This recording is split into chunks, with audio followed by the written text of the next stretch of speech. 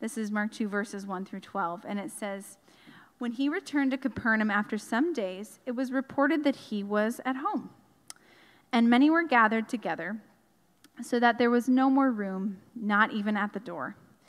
And he was preaching the word to them. And they came, bringing to him a paralytic carried by 4 men. And when they could not get near him because of the crowd, they removed the roof above him. And when they had made an opening, they let down the bed on which the paralytic lay. And when Jesus saw their faith, he said to the paralytic, 'Son, your sins are forgiven.' Now some of the scribes were sitting there questioning in their hearts, 'Why does this man speak like that? He is blaspheming. Who can forgive sins but God alone?' And immediately Jesus perceived in his spirit that they had thus questioned him within themselves, and said to them, 'Why do you question these things in your hearts? Which is easier, to say to the paralytic, "Your sins are forgiven," or to say, "Rise, take up your bed, and walk"? But that you may know that the Son of Man has authority on earth to forgive sins." He said to the paralytic, "I say to you, rise, pick up your bed, and go home." And he rose and immediately picked up his bed and went out before them all, so that they were all amazed and glorified God, saying, "We never saw anything like this." This is the word of the Lord. So these journals are basically, on one side of the page is the text, and on the other side is a blank page. And I think there are only a few left, which means a lot of you took them. But I want you to take those. We'll order more. That's a way for us to walk through the scriptures. You can bring them here. Or if you're in a community group, we're going to be looking at those passages for a while, and so you can take those if you'd like. Let me pray as we look into this passage here. And so, Father, we love you, and we come into this time desiring to learn more about who you are and the ways that could affect our day-to-day lives. But we don't just want information in our head today, God. I pray today would be an experience of your grace, an experience of your forgiveness, a way of maybe looking at you in a new light and thereby looking at ourselves in a new way. And so all the things that we've done so far, with singing and hearing about ways to live out our mission, I just pray that you would be in our midst and that you would speak through these words in the text this morning. May the words of my mouth and the meditations of my heart be pleasing in your sight. It's in your name we pray. Amen. Well, from the very beginning of Mark's gospel and really the start of our church, we said that we wanted a renewed and realistic vision of the person of Jesus. I would say that we live in a very confusing time about who Jesus is, what he came to do. We come from various religious backgrounds. We have different denominational bents and different ideas. And Jesus really just seems to elude our understandings. And so the start of this series, we kind of framed it up this way, is that we want to start asking really basic questions. Who's Jesus? How did Jesus live? What did Jesus teach? Is Jesus who he said or claimed to be? And does Jesus still matter? And one of the things that I said early on in our gatherings is that Mark is writing so quickly. Like there is a lot of information, but not a lot of details. And so we're getting a really fast pace. And so I think it was the first week I said, I want us in this time on Sunday mornings in our teaching to gaze at the super fast, super slow. And so it's like the 100-meter dash. If you were to watch that, maybe you watched Usain Bolt, it's 10 or 11 seconds. Like it just happens so fast. And so what do you do as soon as it's over? The TV gives you multiple replays, right? You get to see what happened super fast, and you get to look at it super slow. And so who got off the block first? What was the technique like? Who finished? You literally have to look at it in slow motion to see who won the race. And so what we're reading is happening at this sort of breakneck speed, we have to slow down. We have to study and gaze and contemplate and put the time in to get a clear picture. And that's what we've been doing through Mark. We've been saying, how do we slow down and say, who is this Jesus and what did he come to do? It was Voltaire who said, in the beginning, God created man in his own image, and man has been trying to repay him the favor ever since, right? God created us in his image, and we are in the process of creating God in our image. And so we actually need to pause there and say, well, how do we navigate that? How do we look at Jesus for who he really is? Because if not, he sort of looks like a nicer version of us, right? He's a more idyllic version of us. Like when we think about, like if we were to close our eyes and think about who is Jesus, we're like, Jesus is white, he's much nicer than I am, and we've sort of domesticated him, right, into this figure, into this way of being that probably is an idealized version of ourselves. And my hope in some ways is that by going slow in this way, we're actually getting a real vision of who he is, what he came to do, what he cares about. And so I hope it's been both inspiring to you, but also challenging. I really sat for probably an hour this week and just reflected, what has this been like for me? And one of the things that I've noticed about myself in going slow and reading these passages over and over and over again is that it's almost like, you know when like couples renew their vows? I feel like that's what it's been like for me with Jesus, is like a vow renewal, where I'm understanding you again, Jesus. I'm spending time with you. And the thing that really grasped me this week is that everything Jesus did, his mission, came out of his identity. Everything about the way he lived and acted was out of this love that he has from the Father in this baptism moment. And I was like, oh, that's so beautiful. Jesus is so loved, and so he has the ability to love other people. And that's how we get this real vision of who Jesus is, especially in the beginning of Mark's gospel. It's really important to grasp. These are like big things that are going to linger all throughout the book. And what I'm finding for me is like the more that I spend time doing this, the more that I don't try and create this image of Jesus, I actually am starting to become more like him in small ways. When I was a kid, my dad had this tool. It's called a chalk line. Does anybody know what these are? You use it to score cement or to create a straight line. And so it's like this little device. It looks like a fishing rod.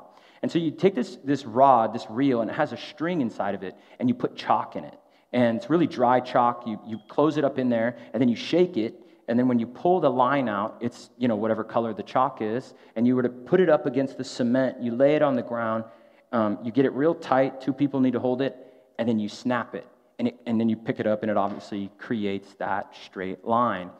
And what a chalk line does is it creates a guide, right? A guide to what is true. It's going to create that straight line for you. And I feel like that's what this season has been like for me, is I'm seeing a guide. Right, I'm seeing a way of being that's straight. I might not always be kind of on the straight line, but I'm seeing a way of being that matters. And so that's the vision of Jesus that we want to have. And then in Mark chapter 2, scholars actually call this the controversy dialogues. And so there's 5 dialogues that take place here. And so it sort of takes our vision of Jesus and says, okay, everything you knew in chapter 1 is about to get turned upside down. And here's what happens in chapter 2. We have a boundary crossing Jesus. He forgives the unforgivable. He accepts the unacceptable. He gives old ways new realities. And then he begins to show that he's above authority. And if you go into chapter 3, verse 6, this is where this section ends. It says this: "Then the Pharisees went out and began to plot with the Herodians how they might kill Jesus."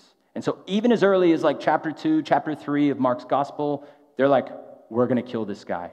Because Jesus is that controversial. He is that kind of person. And so what we're finding is that the Bible is, and these passages are kind of like that chalk line. Or maybe another way to think about it is like the Bible is often like a mirror. You're reading it, but it's actually reading you, right? It's a way of navigating that's something is examining you. And as we come to this story today, it's such a goofy story in a lot of ways, but it's the kind of story that you hold up to yourself like a mirror, and you begin to recalibrate based on what it's telling you. And I think if we do this the right way today, you'll find yourself in the story. It has a way of kind of reading you in that way. So here's what happens, and it's in your bulletin. If you kind of want to follow along, I'm going to kind of walk through this story in that way. And so Jesus returns to Capernaum, and we said this last week, but Capernaum is this place where Jesus has found a level of ministry success, right? His name is becoming very well known. Crowds are following him. He's done a lot of healings in this region. And the crowds are like really drawing up on Jesus. And there's this little funny phrase, I think it's in verse 2, it says, "And Jesus was at home." And this is a big debate amongst scholars. Was Jesus literally at his house? Was like, did they tear the roof off of Jesus' house? And then in the text it says, "Son, you are forgiven." And some are like, yeah, he's saying, "Son, you're forgiven because you just tore the roof off my house." And like I was like, no, I don't think that's actually what it is. I think after a lot of studying, I think this is probably Peter's home. Peter the disciple. And so Jesus is in Capernaum, and we find these 4 friends that want to bring this paralyzed man to this rabbi they've been hearing about, right? The teacher, the healer, Jesus. Jesus is on a mission to establish his kingdom, heal and restore, and he's already done a ton of healings. And I think these 4 friends are like, we heard about this man, and we have this friend that's in need. Let's get our friend to Jesus. And so they make their way to this house, and what do we find out? The house is just absolutely packed. Houses in this time would have been a lot like our apartments. Like, you could fit 30, 40, 50 people in there, but like you're cramming people into this house. The text says that literally people are like spilling out into the doorway. And so everyone has this crazy, maybe even obnoxious, but persistent friend that's like, oh, we can't go through the front door. And they just like look around really quick, and they're just like, what about the roof, right? Like that's like the go-to. And roofs in this time would be like made of thatch, and so it's like vegetation, clay, and mud, like sculpted together, pounded together, and then they would pitch them just a little bit so the water could run off, because water was such a valuable resource in this region that it would have to be this sort of stucco that they could keep the water. And so they're like, we're going to go up there. And so if it's thatch in that way, and they're going to tear off the roof, it's probably going to make a mess. Everyone is definitely going to know, but they head up there, and they have this sort of persistence or this determination. Here's what we're going to do. We're going to get our friend on this stretcher and this mat. We're going to rip a hole in the ceiling, and then we're just going to start to lower our friend. Like, if this happens in 2021, this is making it on the What Is New York Instagram, like every single time, right? And there's this, I don't know if it was awkward or what, but Jesus is like, third point of his sermon or whatever, and all of a sudden the paralyzed man is just like being lowered down. And I have so many questions, right? Was this distracting? Was this potentially dangerous to the structure of the building, right? Whose home is this? If it's Peter's home, is he pissed off? Like, somebody's, cutting a hole in my roof. I'm pretty mad about that, right? Mark is so uninterested in details. Like, we get nothing. We have no details here. It's just like he lowered him. It's like, okay, whatever. I guess this is what's going to happen. And then in verse 5 is like this hinge point. When Jesus saw their faith, he said to the paralytic, "Son, your sins are forgiven." So you got to read it really closely.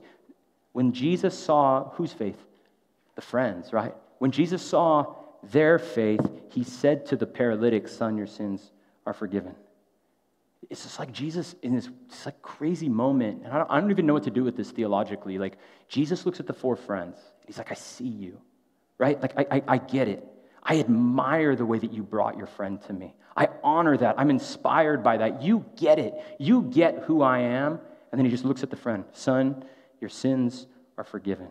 This is the first time the word faith is used in Mark's gospel. And I love that we do not get a snippet more about the friends. Right? When he saw the friends' faith. Well, what about their faith? Right? We don't get it. They're not verbalizing anything. They're not saying anything. We know nothing about their faith, like their background. We know nothing about their intellect. We know nothing about them in that regard.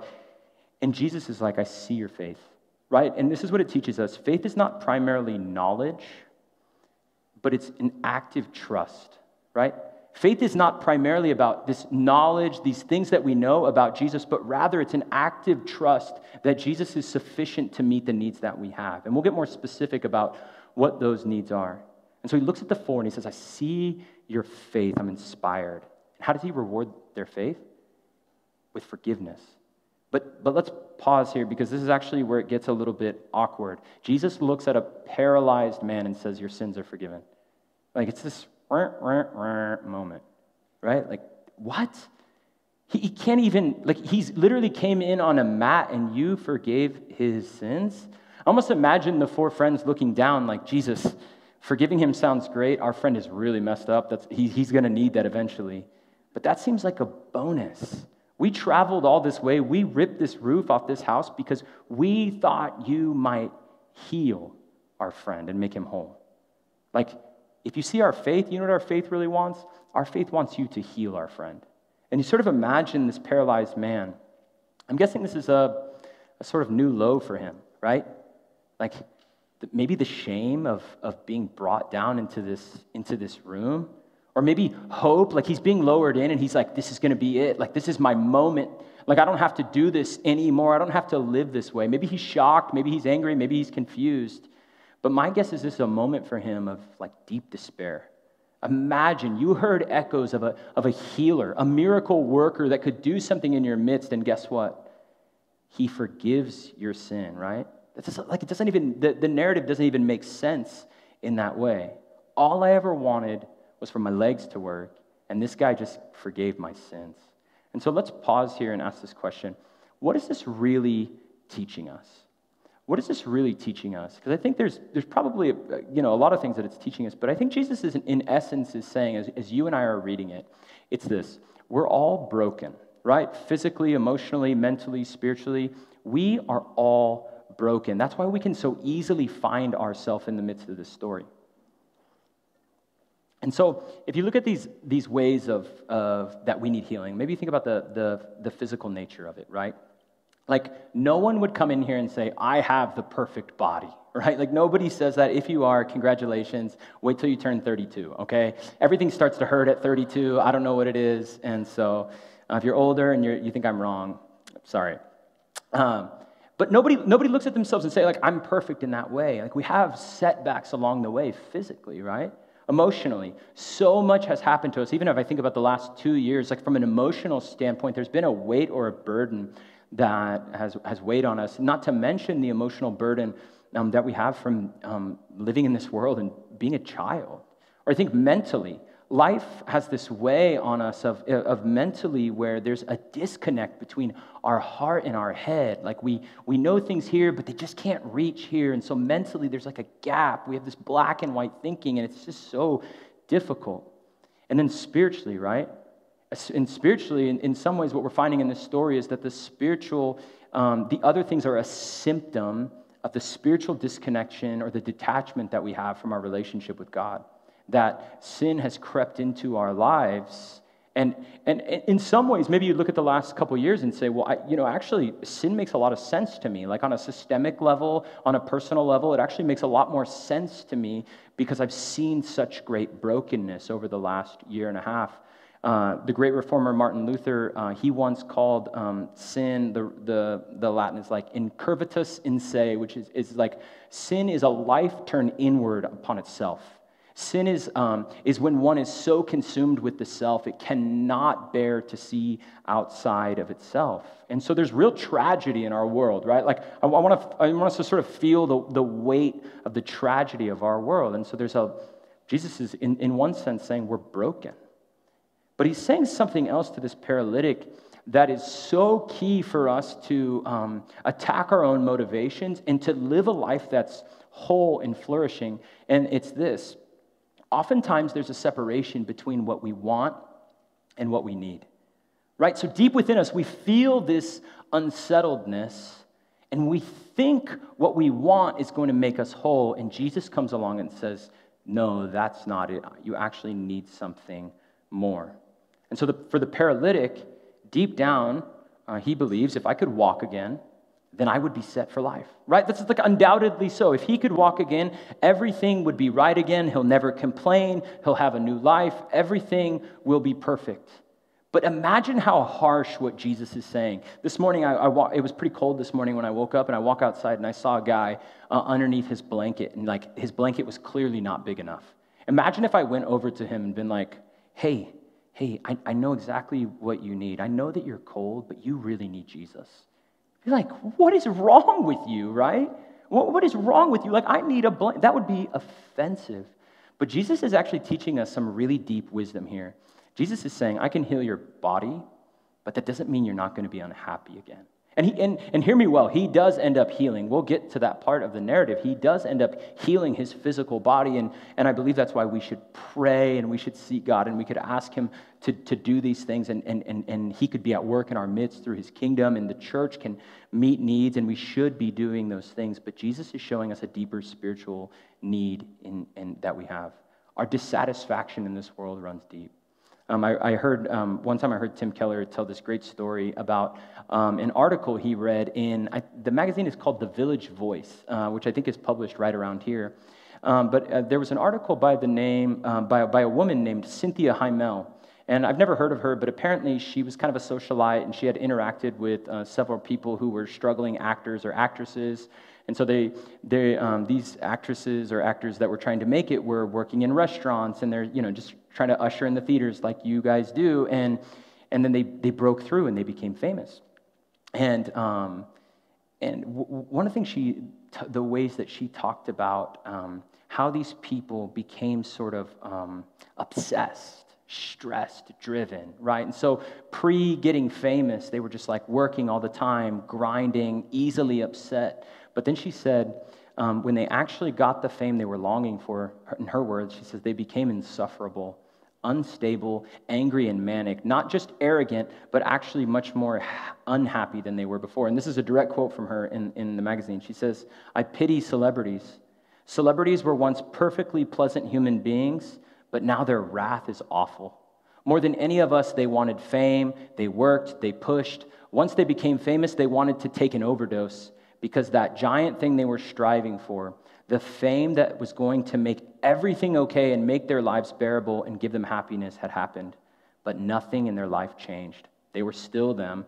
The disillusionment turned them howling and insufferable. And then she goes on in the article to say this, I think when God wants to play a real rotten practical joke on you, he grants you your deepest wish. I was like, oh, that's it. Like that's the separation, that's the gap where we'd say, if I had whatever, I would be whole again. I would be complete. If I had no physical pain, I would be whole. If I just got out of the city, I would be whole. If I just owned an apartment in the city, I would be whole. If I could just find that one person, I would be whole. But the story is saying, no, you and I are not going deep enough. Let's go deeper. Let's find that our deepest need is not physical, emotional, or mental, but it's ultimately spiritual. And I know even now you may be saying, no, you're wrong. Like, I trust me. Like, it's very real. Like, I feel that in my soul right now. I want you to continue to listen to the tension that we're finding here in the text, because the religious leaders are another character in this story that really show us a level of cynicism or pride. And maybe this is you at work here. Now, some of the scribes were sitting there in verse 6, questioning in their heart, why does this man speak like this? He is blaspheming. Who can forgive sins but God alone? And immediately Jesus perceived in his spirit that thus they questioned within themselves and said to them, why do you question these things in your heart?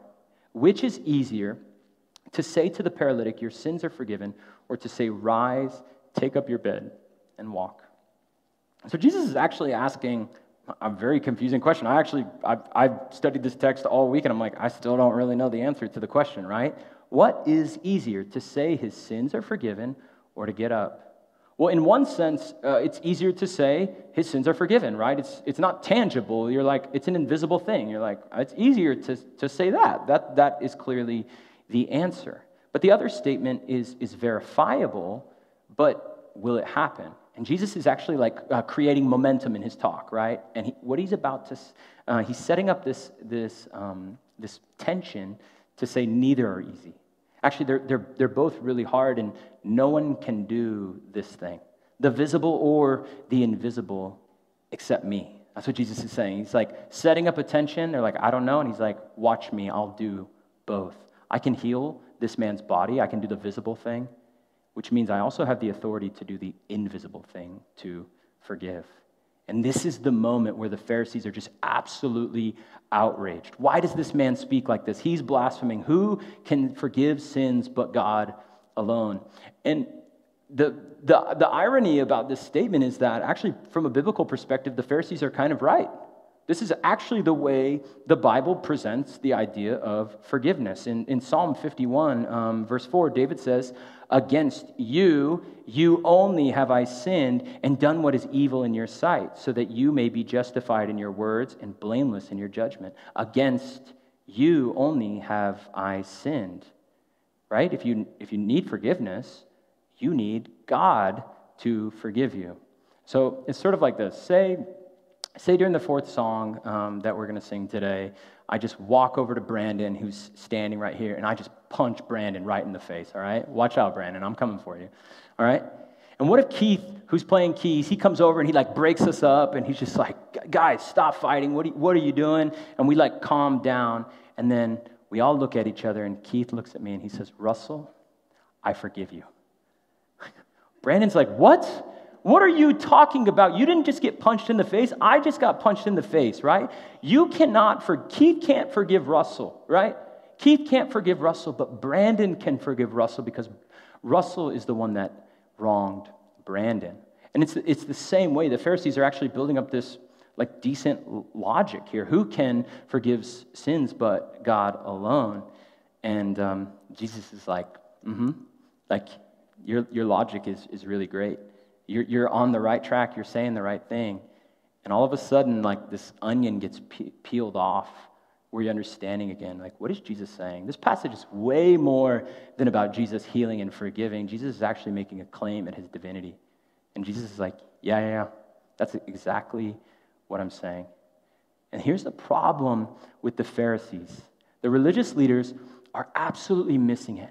This passage is so beautiful. There's so many amazing things happening in this passage where we're finding Jesus in people's midst, meeting their tangible needs right in front of them, and other people are around wanting to raise the bar, right? Jesus comes announcing his kingdom, and he's like wanting to expand everything and say, everyone is welcome, come on in. And what are the religious leaders doing? Saying like, no, you can't come in. They're just policing everything. And what are they doing? They're idolizing the past. And they're carrying with them a measure of cynicism and pride, right? Jesus wants to come in their midst and do a work of restoration and recreating what God came to do in the beginning, and they cannot handle it. And what does Jesus want to do? He wants to come and forgive. God's forgiveness is on display here, and there are a group of religious people that want to raise the bar. And the thing about forgiveness is that it can't hang around legalism. It just doesn't work. It doesn't come in conjunction with legalism. Miroslav Volf is a theologian, and I'm going to say this slowly so you can grasp it, but this is the religious leaders really defined in a succinct way. It says, forgiveness, and maybe you see yourself here, forgiveness flounders because I exclude the enemy from the community of humans, and I exclude myself from the community of sinners. Right? We take ourselves and we say, I'm a part of the community, they're out, and you know what? I'm a part of the community and I'm not sinful. I cannot be associated with that level of language or pressure. And only God forgives sins, right? That's what we're learning in the passage. And so what does Jesus do, this brilliant thing? He looks over at the man and he says, I say to you, rise, pick up your mat, and go home. And the man stands up, he's healed, he's forgiven, both things. And he walks out, and the text says, the crowd was amazed. We've never seen anything like this. And so, before I said the Bible, or maybe this story is sort of like that chalk line, right? It's giving you a way of seeing a true north. It's presenting a mirror that you put up against your face. And so who do you resonate with in the story? This will kind of be our application for today. Who do you resonate with in the story? What about the friends, right? The paralytic has surrounded himself with community. And maybe that's what you find yourself being drawn to, either desiring more community, more people in your life who care and check on you, or maybe the other way around where you'd say, you know what, I'm actually really, I need to be a better friend. I need to plug in more. I need to give back more to my friends. Here's 4 friends that trudge a hole in the roof, and though we don't know anything about them, Jesus saw their faith, right? He sees these ones with determination and persistence. And without these friends, This man is not healed or forgiven. This man is desperately in need of his friends. Are you that kind of friend? Earlier this week, on Thursday night, my wife was not feeling very good, and she had texted a few people, and it's like 8:30 p.m., and we hear a buzzer go off. And I just walk over, and I'm like, who is it? And they're like, delivery. And I'm like, not for me, see you later.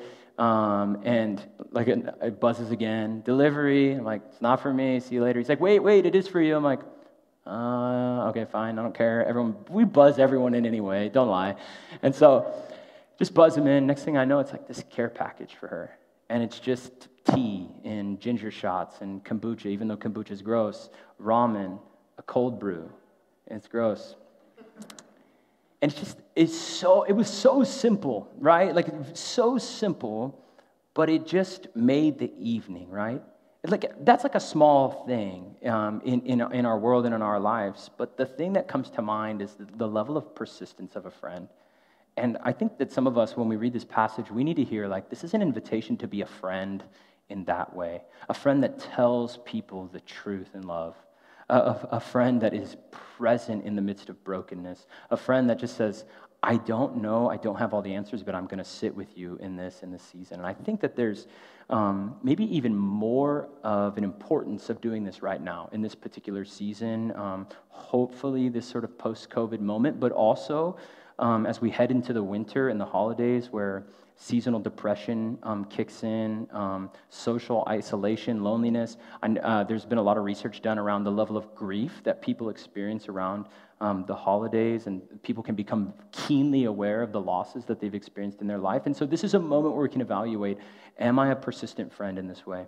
What about, maybe you don't find yourself like where the friend is, but maybe you're like the paralytic, where you'd say, this whole time, what you're actually saying in your head is like, you don't like have any idea about how broken I am. Like, you have no idea what I've gone through, what I've experienced, and what it would take for me to find a level of wholeness, because there's actually a weight of brokenness and imperfection in my life.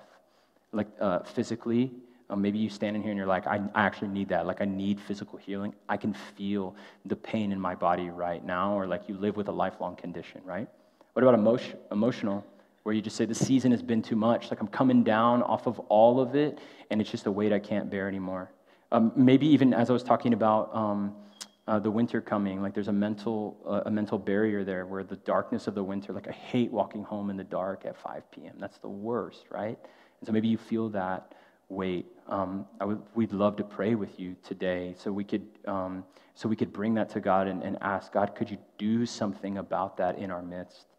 Maybe you resonate with that. Or finally, maybe you resonate with these Pharisees. And I think regardless of your religious upbringing or background, we all actually have a sort of inner Pharisee, right? We all have that inner judgmentalness or the cynicism that we're pretty harsh towards people. And in the midst of that, we actually miss the beauty. Right? We miss the beauty of forgiveness and presence, right? We look at those that are worshiping and we evaluate and examine how things are going rather than just being present, because we're actually idolizing a past way of being.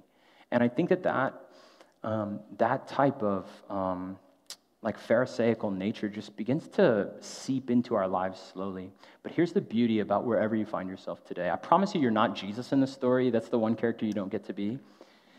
But Jesus says, son, daughter, your sins are forgiven, right? Forgiveness is actually Jesus' default setting.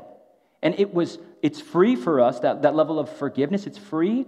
But for Jesus, it wasn't free. For God, it cost him the life of his son.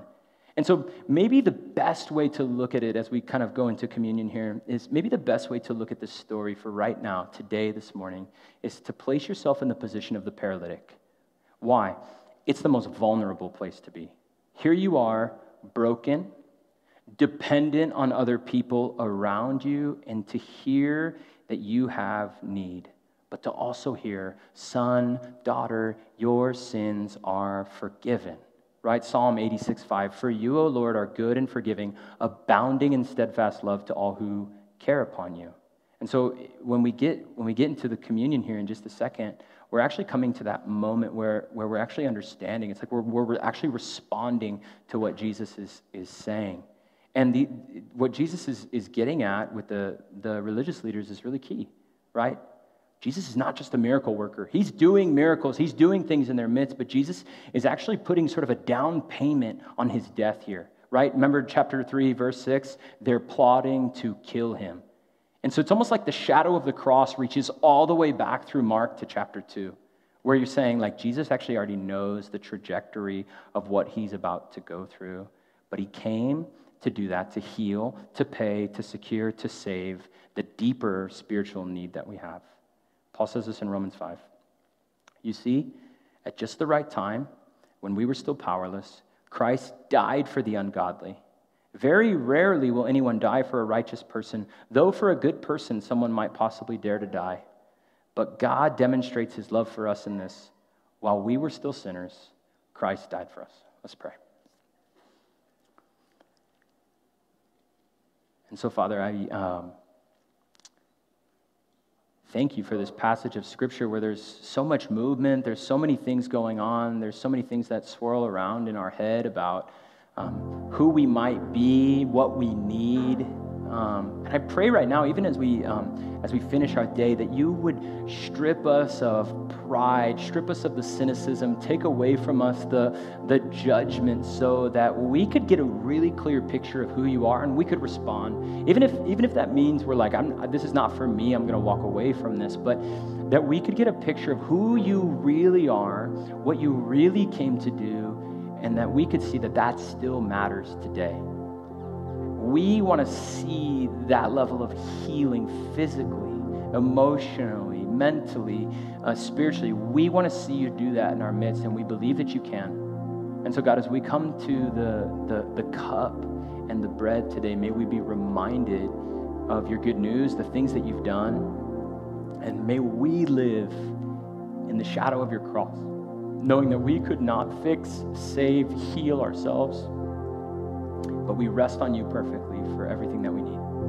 It's in your name we pray. Amen.